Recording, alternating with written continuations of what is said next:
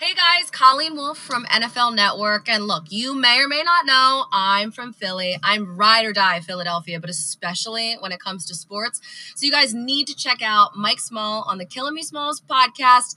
This guy crushes it, and I can't wait to hear what he has to say now. Hey, it's Justin Grasso from Sports Illustrated. You're killing me, Smalls. Enjoy the podcast. You're killing me, Smalls. Hey, everybody. Welcome to another edition of the Killing Me Smalls podcast. I am your host, Mike Small. And if you're like I am, you like to listen to a lot of different podcasts. And I really like basketball podcasts. And one that I've liked for a long time, it's called In the Green Room with Harrison Sanford, who is the host, and Danny Green, who is a former Tar Heel and former LA Laker and three-time NBA champion with the Spurs, Raptors, and Lakers, and is the newest Philadelphia 76er. So I want to talk to Harrison about their relationship, how the pod got started, and how Danny Green fits as a Sixer. And I think we're going to have a pretty fun conversation. Harrison, welcome to the Killing Me Smalls podcast. Thank you for having me. I must say, top 5 podcast name. Big fan of it. And excited for the NBA season to get started. Excited to see how Danny's going to look in Philadelphia, even though I must say, I still kind of wish we had another month before the season started. This is right back after the Lakers won. It feels like there has been no break. Well, it doesn't feel like that in Philadelphia after getting bounced right away by the Celtics. So we have had plenty of time. We got to. Yeah. The Eagles suck so bad. We got to get back into something around here. And the Phillies right now, I can't even talk about it. So how do you feel? Real quick, how do you feel about Jalen Hurts? All right. So if you can see over me, I'm gonna adjust this camera. What does that say up there? Hold on. Okay. All right. So we're big Alabama fans in the Small household. My daughter graduated from there, and my son went there, and so I'm a Dolphin fan unapologetically, and I love me some Tua. Mm-hmm. And I think, and I've been hate tweeting Philadelphia lately about this because I don't think Philadelphia deserves Jalen Hurts. I love Philly fans. But, man, these Eagle fans are pissing me off. Jalen Hurts is a stud. He's a high-quality kid, a great character kid with a lot of it factor. And if they don't appreciate him, I'm going to be really disappointed. Yeah, it's a tough situation for Jalen to be in. Yeah. It's so interesting how obviously, when we start talking about basketball, we'll illustrate just how important superstar players are. But in football, it's such a team sport. If you don't have an offensive line, you're really behind the 8 ball. Well, no offensive line, no impact receivers that can get open. I mean, and poor Carson Wentz, I think, has turned into David Carr. Because if you remember David Carr, when he was originally the original draft pick of the Houston Texans, had a lot of talent, but they had no offensive line. And he just got buried and kind of played his career with PTSD. And I think that's what's happening to Carson Wentz right now. Yeah, it's unfortunate if you're an Eagles fan because obviously the expectations for the team were higher than this. But hey, it is the NFC East. It's still wide open. Yeah, for sure. Hey, so let's get into you and your background. So Danny Green was one of the best players in America in high school, and he ended up going to North Carolina, won a national championship. Tell me how you met him, how your relationship evolved. You became a sportscaster in large part practicing interviewing this guy. So can you tell us the story? Yeah. So, I've known him for about over 15 years. As you said, he was one of the best high school players in the country. Yeah. And because of that, there was one of my high school friends left. Danny went to St. Mary's High School. Mm-hmm. And I went to a school called Lawrence Woodmere Academy. So Danny was on one of the best teams in the country, and definitely, obviously, the state. I played on a high school team that was one of the best in the state, but not one of the best in the country. There's 2 different levels there. And because Danny's team was so good, one of his high school teammates left St. Mary's and came to my school. And so all of a sudden, I gained a mutual friend between myself and Danny, our friend who transferred to my school, and that also let me know just how good that my high school basketball team was, to the point where they were getting kids to come in to play for the team, which also let me know my career wasn't going to go too far in high school in basketball in general. So I started picking up a pen and a pad, and I would travel around the country. I mean, the states, rather yet, sorry, covering the best high school basketball players and writing articles about them, from Xaverian High School in Brooklyn to Cardoza High School in Queens, or Christ the King High School in Queens. So I would do that for a while, and I would check out all in the Northeast area. I would check out some of the best high school players, write articles about them. And I guess that just fostered my love to cover sports in general. So with that, I stayed in contact, and doing that, I obviously had to cover Danny as well, besides us having this mutual friend. So I think he always knew what my goal was in life, to cover sports for a living. And then obviously I knew what his goal was for himself, obviously being one of the best high school basketball players in the country at the time. So life just kind of evolved. He went to North Carolina, I went to Cornell, and he had a level of success there. And I was fortunate enough to go to Cornell when they went to the NCAA tournament 3 years in a row, and I was a part of the student newspaper sports department. I was like an editor for the sports team there. So continue to just rack up experiences as a sports You got to give a shout out to Steve Donahue, the coach. Steve Donahue, yes, his indeed. brother's one of my best friends. So Steve's yes. been really good to the podcast and to the small family. So Nice, shout out to yes. Steve. Yeah, I was very fortunate to be there when we had some good teams there for a while, relative to what you would expect from an Ivy League team. So that was fun. And then I started to have experiences as a producer in Houston once I graduated, and then I started getting my on-camera experiences and jobs, starting in Albany, Georgia, which is about 3.5 hours south of Atlanta, 2 hours north of Tallahassee, and I got to cover University of Georgia football, a bunch of high school football, and junior college sports. And then after being there, I went to Columbus, Ohio, for a statewide broadcast TV station where I covered everything from the Cincinnati Bengals to the Cleveland Cavaliers. And then once my sports department in Ohio, after about 3.5 years, decided to close shop and go to more of a news operation. I posed Danny with the opportunity to do a podcast because I knew he always wanted to get into broadcasting. So it became a point where I could help him, he could help me, and I had time on my schedule. And 2 titles later, 2.5 years later, then 3 teams later, here we are. When I was in North Carolina, Kenny Smith had just graduated, and I got to know him pretty well through a mutual friend, and it was his sole, it was his dream to obviously play in the NBA, but also have a career in sports broadcasting. And it sounds like Danny's kind of taken that same path, and it's pretty cool to see. The podcast is really good. You guys have had some amazing guests. Yeah, we've been very fortunate to get some good guests, whether it's James Worthy, Isaiah Thomas, Jeannie Buss, Rob Pelinka. That was a good one. Pelinka. Even dated back to season 1, pretty much had the entire Raptors roster outside of Kawhi, because it's Kawhi on the show. We've been able to go kind of outside the box with some of our guests as well. So it's been great. I can't complain. And more than anything, just getting to talk to Danny myself and having putting that out to the public, I think Danny's basically the best guest of all time for me, just because he's very transparent about. He's very open on the podcast. I mean, I listened to your last one, and it was the first one of your new season. It was right after Danny got traded to Philly.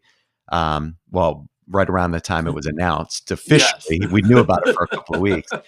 And he came on strong, man. He promised he was going to get Ben Simmons to shoot 1 3 a game and push him to get shooting. Now, let me tell you something. Brett Brown couldn't do it. Jimmy Butler couldn't do it. Nobody's been able to get this guy to shoot. What makes you think Danny Green's going to be able to fulfill his promise? Yeah, we're gonna have to see how that one plays out. You're not going to die on the stake on that one, huh? Yeah, no, we're gonna have to see how that one plays out for sure. I do know that he's been encouraged by the newer coaching staff now to be a bit more aggressive in shooting in the pick and roll situations, or from the mid range at least, or near the hoop. So at least be more aggressive when it comes to scoring in general. I guess we'll have to see how it plays out. But for my estimation, I think with the way the team is now and kind of where they are this year, being kind of a referendum on the Ben Simmons, Joel Embiid pairing, why not? Why not shoot a little bit? And here's another factor too. There are no fans there are no fans in the arena anymore to boo if he misses a three horribly, to cheer.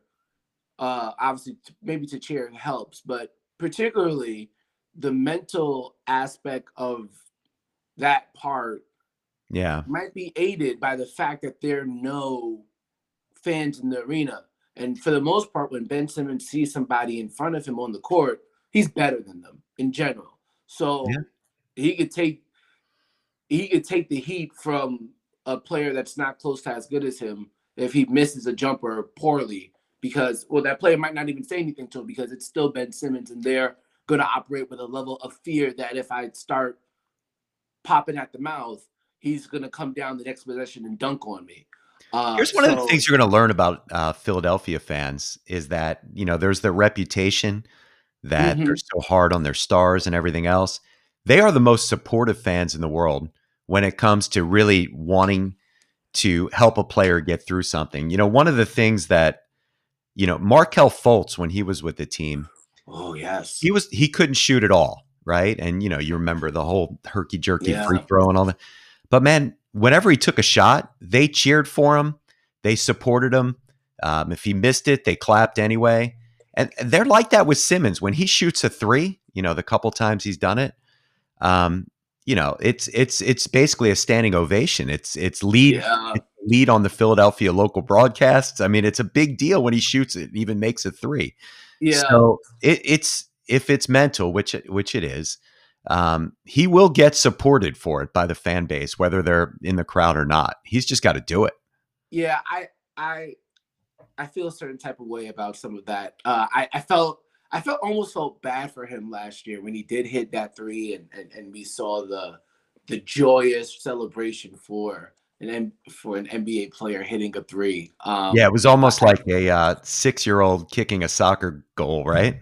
He's like, if I'm Ben, I'm like, hey, I know I haven't done this before, but please let's not act like I can't do this. But no, I hope it doesn't become. He's too good of a player for that to be a sole focus, because there's so much more that he can do. Maybe when you actually get to clutch time, maybe that becomes more of a discussion point. But there's so many other ways, obviously, that he can impact the game to kind of circle the conversation around his jump shot when he does so much more.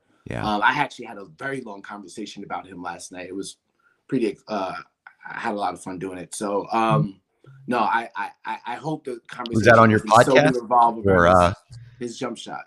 Who did you have the conversation with about him? So this was a conversation amongst the homies. So you ready for this? Oh, okay. I could just take it there if you want. Yeah, just take me there. Yeah. So the discussion was, should the 76ers trade for James Harden? And the specific question, that's one of my questions. Yeah, I knew it was coming, so we can just should they trade for? If they do the trade for James Harden, should it include Ben Simmons? And my immediate answer was no. And because at the end of the day, well, then there's no trade, because that's all they want. They're not going to do it for Danny Green, Matisse Thybulle, and Furkan Korkmaz, Yeah. And it's got to be Simmons or Embiid. Yeah, I would think. Obviously, Tobias, because of the salary, could make it happen. Yeah. I think you'd obviously have to wait another 30 days. I think they have to wait another 30-day period, even if they want to trade Danny, because Yeah. you have I that. just meant that No, for sure, part for of it. sure. Yeah. Yeah. I mean, you're not, if you're Houston, you're not doing that unless you're getting a star back or a boatload of draft picks that the Sixers don't have. Yeah, so I think it's going to have to come down to maybe a third team getting involved. But if you think about it, in my opinion, there are 3 players in this league that could win you a series, a playoff series, if not an NBA Finals. LeBron James, Kevin Durant, Giannis Antetokounmpo, and Kawhi Leonard. Two-way guys, elite offensive players, elite defensive players who are built in a certain way that's almost unstoppable. They give their teams at least a 50-50 chance to win any playoff series just because of how much they can dominate the game. And if you don't have a suitable defender for them on the opposite side, it could be completely over. And I think Ben Simmons is one of those 3 to 5 guys in the league that you could say, hey, guard Kawhi Leonard, guard Giannis Antetokounmpo, guard LeBron James. And wow, nobody's ever going to shut these guys down. Right. He has a chance of making them have their worst level performances on the scale of really good performances, regardless of whatever. Yeah, he led the league last year in guarding star players and holding them to the lowest percentage, which is why he was first team all defense. Yeah, he is a necessity. Yeah. If you're going to try and beat those guys, and those guys. So would you trade him for James Harden? Ben Simmons? Yeah. No, so I wouldn't. For that fact alone, on top of everything else that he does, if you trade him from James Harden, where are you going to find that player that can guard LeBron, KD, Giannis, Kawhi? There is none. Then you don't win this. Then you don't win that series anyway. Yeah. And so then what did you? If you're trading for James Harden, you are trading to win an NBA championship. And if you don't have a person to guard those 4 aforementioned players, then you're not winning an NBA championship anyway. Well, Joel Embiid, I'm making the case here to take the counter argument. Joel Embiid, when he's healthy, is the dominant presence in the post in terms of defense. Danny Green is a good defender. Matisse Thybulle can be an elite defender. I'm not saying they can guard Kawhi and LeBron, but what I'm saying is if they had Harden, it's not like there'd be no defense like Houston last year. I would agree. I just feel as if then the powers that are within the likes of a Kevin Durant, LeBron James, Kawhi Leonard, Giannis Antetokounmpo are then just too overwhelming. Yeah. Matisse is a very good defender, especially coming off a rookie season. Danny is a quality team defender, a disciplined defender. Joel Embiid is probably one of the, if not the best big man defender in the league, one of the best. But it doesn't, in my estimation, we've seen the last teams that won titles. It was led by LeBron James, led by Kawhi Leonard, led by Kevin Durant. Go ahead. I'm sorry. Yeah. So if you don't have a suitable defensive matchup for those guys, I just think your chances of winning a title are unlikely anyway. You know, we hear a lot about leadership, and I know that, Danny talked about his role in the locker room might even be more important than on the court with the Sixers. I want to explore that in a minute, but I want to take a quick break. As one of the things that we like to do on the Killing Me Smalls podcast is promote charity. And there's no better charity than the one that my daughter is running. My daughter has a brain tumor. She dealt with 18 months of chemotherapy. It's inoperable. All the pain and suffering that goes through it. She's fought through it. She's doing great. She gets a scan every 4 months, and thank God she's doing fantastic. But one of the things that she noticed when she was looking at the kids going through chemotherapy is that there were plenty of toys and things surrounding the little kids, but the teenagers were withdrawn. You'd see a 16-year-old with a hoodie on and just pull it over their heads and just withdraw. So what she has done is started the Small Miracles charity, where she's collected money and has really bought gifts to brighten the day for those who are going through this horrible chemotherapy disease, cancer disease, and going through chemotherapy. She raised $15,000 last year and was able to deliver it to Children's Hospital of Philadelphia in the form of gift cards and toys and slippers and socks and things to make them comfortable during the process. And it's now a 501c3. It's a great charity. It's done a lot to help a lot of kids, and she continues to drive it. She's relentless. She's 17 years old, and she impresses the hell out of me every day. If you're interested in finding out about Small Miracles, please go onto the website, smallmiracle.org. Or if you're interested in contributing and you want to Venmo, it's small_miracles. So definitely a charity worth checking out. So Harrison, back to you. I want to talk a little bit about Danny and how he fits with the Sixers, because, one of the things that you talked about, the indictment on Simmons and Embiid as a pairing or a referendum will come this year, really. If you think about it, 3 years ago, there was a team with Simmons and Embiid, and it had JJ Redick, and it had Dario Saric, and it had Ersan Ilyasova and Marco Bellinelli and TJ McConnell. Then that team got beat by the Boston Celtics. Then the next year they bring in Jimmy Butler, Tobias, JJ was still there. Then about the doink, the 4 bounces from Kawhi that really ended that team. Jimmy Butler's gone. JJ Redick is gone. Bring in Al Horford, keep Tobias. And now that team did not work out. It didn't make sense. It was unbalanced. And now this year's team, Al Horford's gone. Josh Richardson's gone. You bring in Danny Green. You bring in Seth Curry. You've got shooting. You've got balance. It's an exciting prospect of what the team could be on the court. We talked about Danny Green's role off the court. Is that overstated? Is that overrated? And how does it matter in terms of the locker room presence? And where have you seen it matter in Danny's career? Where I've seen it matter was in Toronto. The impact of a guy coming into the locker room and passing on the little things that matter on the way to a championship. Do you have an example of one of those things? Like, did Danny ever tell you a story, maybe off the record or off camera, rather? Probably some stuff off the record that you could share. That makes sense to share. But when it comes to, okay, we're on the road here. As much as this guy might want to go out, you got to be back in your room by a certain time if you want to be successful the next day. Or I consistently come to practice 30 minutes early, and to me that's not considered early, that's considered on time. That's considered I know it might not make sense to call out this screen in game 30 of a 72 or 82 game season against the Sacramento Kings. But trust me, if you don't get used to doing this now, it's going to happen to us in game 5 of the Eastern Conference Finals.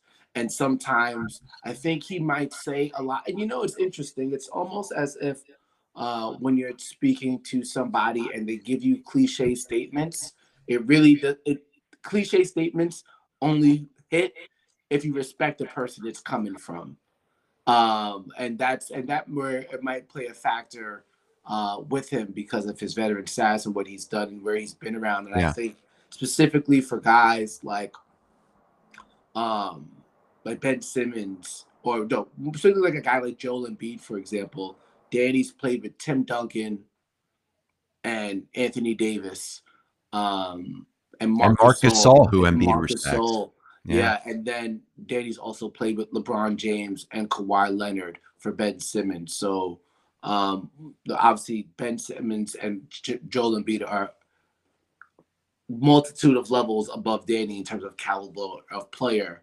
But I think Danny having the approach of, I know where you stand, but I played with guys who are on your level, and trust me, this is what they did, that they're not telling the general public or just anybody else. So let me tell you this, sealed information while we're teammates, because you're not going to get this if we're not playing on the same team. Does Danny have the same longevity of a career and the same impact on younger players and the same wisdom that he shares if he had not gone to the Spurs first?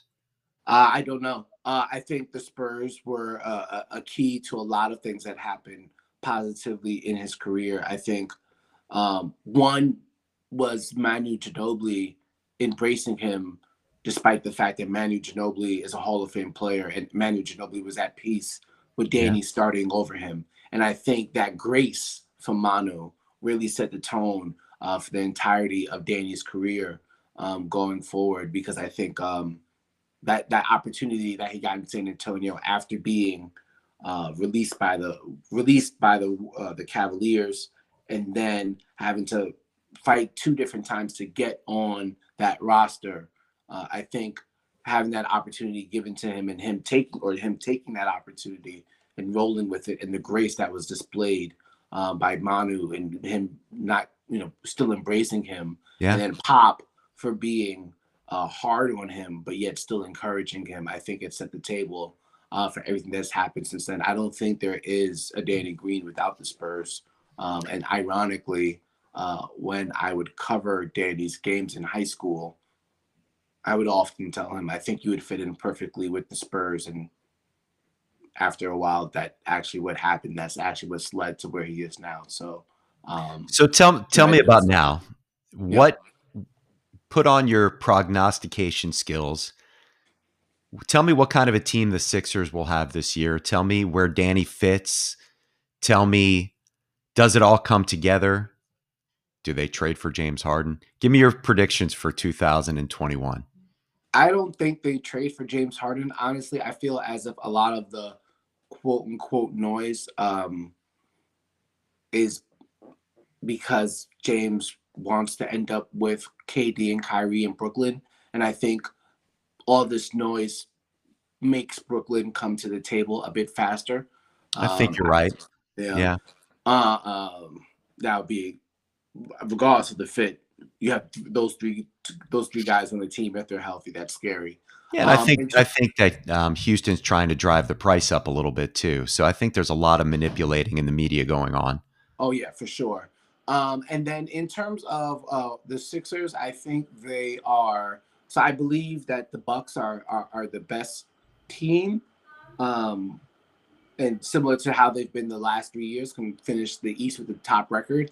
And then after that, I think there's just a logjam of 5 to 6 teams that are right after them. Whether it's Brooklyn, Boston, Toronto, Philadelphia, Miami. So you got those five teams after Milwaukee. So you have about 6 teams, I believe, in the Eastern Conference. And honestly, and I've felt this way for the past 2 years. How far the 76ers go pretty much is relying upon the matchup. I feel as if they had the opportunity to play the Bucks in the second round, they have a great chance of winning, because they have reasonable defenders for Giannis Antetokounmpo. But if they ended up against maybe the Boston Celtics, that might be a different case, just because of how they've struggled with them. Or I'm trying to think of another team that might give them, that they might play well against. They might have a good chance against Brooklyn, because you could see Matisse as being somebody who can guard Kyrie or KD, and Ben Simmons as somebody who can guard KD. I think the East really comes down to matchups, to be honest with you. How you favor against. Now, they might have a harder time with a team like Miami because of Bam Adebayo and his ability to guard Joel and be a menace. And then obviously Jimmy Butler is a menace as well. So I think it really just comes down to matchups, to be honest with you. What I'm curious about, and this is why teams could be matchup proof, and we've seen it the past 2 years with the past 2 champions. If you have the ability to play 5 players on the court at all times, that you could switch down the line defensively, like you feel good if you get in an awkward situation, they can't target anybody. And at the same time, on the offensive side of the ball, if you spread the fall, if all 5 guys can hit threes or at least attract attention in their respective spaces on the court, then you're really cooking with hot grease. I think you make a great point. Yeah. Last question. Will you give the Killing Me Smalls podcast a shout out on the next Green Room? Say less. It's done. Done. All right. Yeah. Harrison, I hope you're an awesome guest and you do a great job on that podcast, and it's really great getting to know you. And I know that you're going to be around, and can you commit to coming back on the show a couple of times this year? Oh yeah, for sure. We can definitely do it. Definitely. Awesome. And preferably we'll do it. Preferably we'll do it in a more favorable time to Pacific time people, because I'm still in LA and I'm popping. No, we're not live. It's okay. We're recording this and sending it out. It's okay. They can record it, and actually they can see it on YouTube by subscribing to the Painted Lines, because all of our podcasts are there and they do a great job. We've got all kinds of basketball and football and baseball podcasts, and some hockey and some culture. It's a great podcast network. And of course, you can subscribe to Apple, Spotify, or wherever you get your podcast, to the Killing Me Smalls podcast, and give it a rating and a review. I'd really appreciate it. Harrison, where can everybody follow you? Harrison Sanford on Twitter, and HIDEF, HIDEF Sanford on Instagram. Harrison, thank you for joining the Killing Me Smalls podcast. We will be back next week.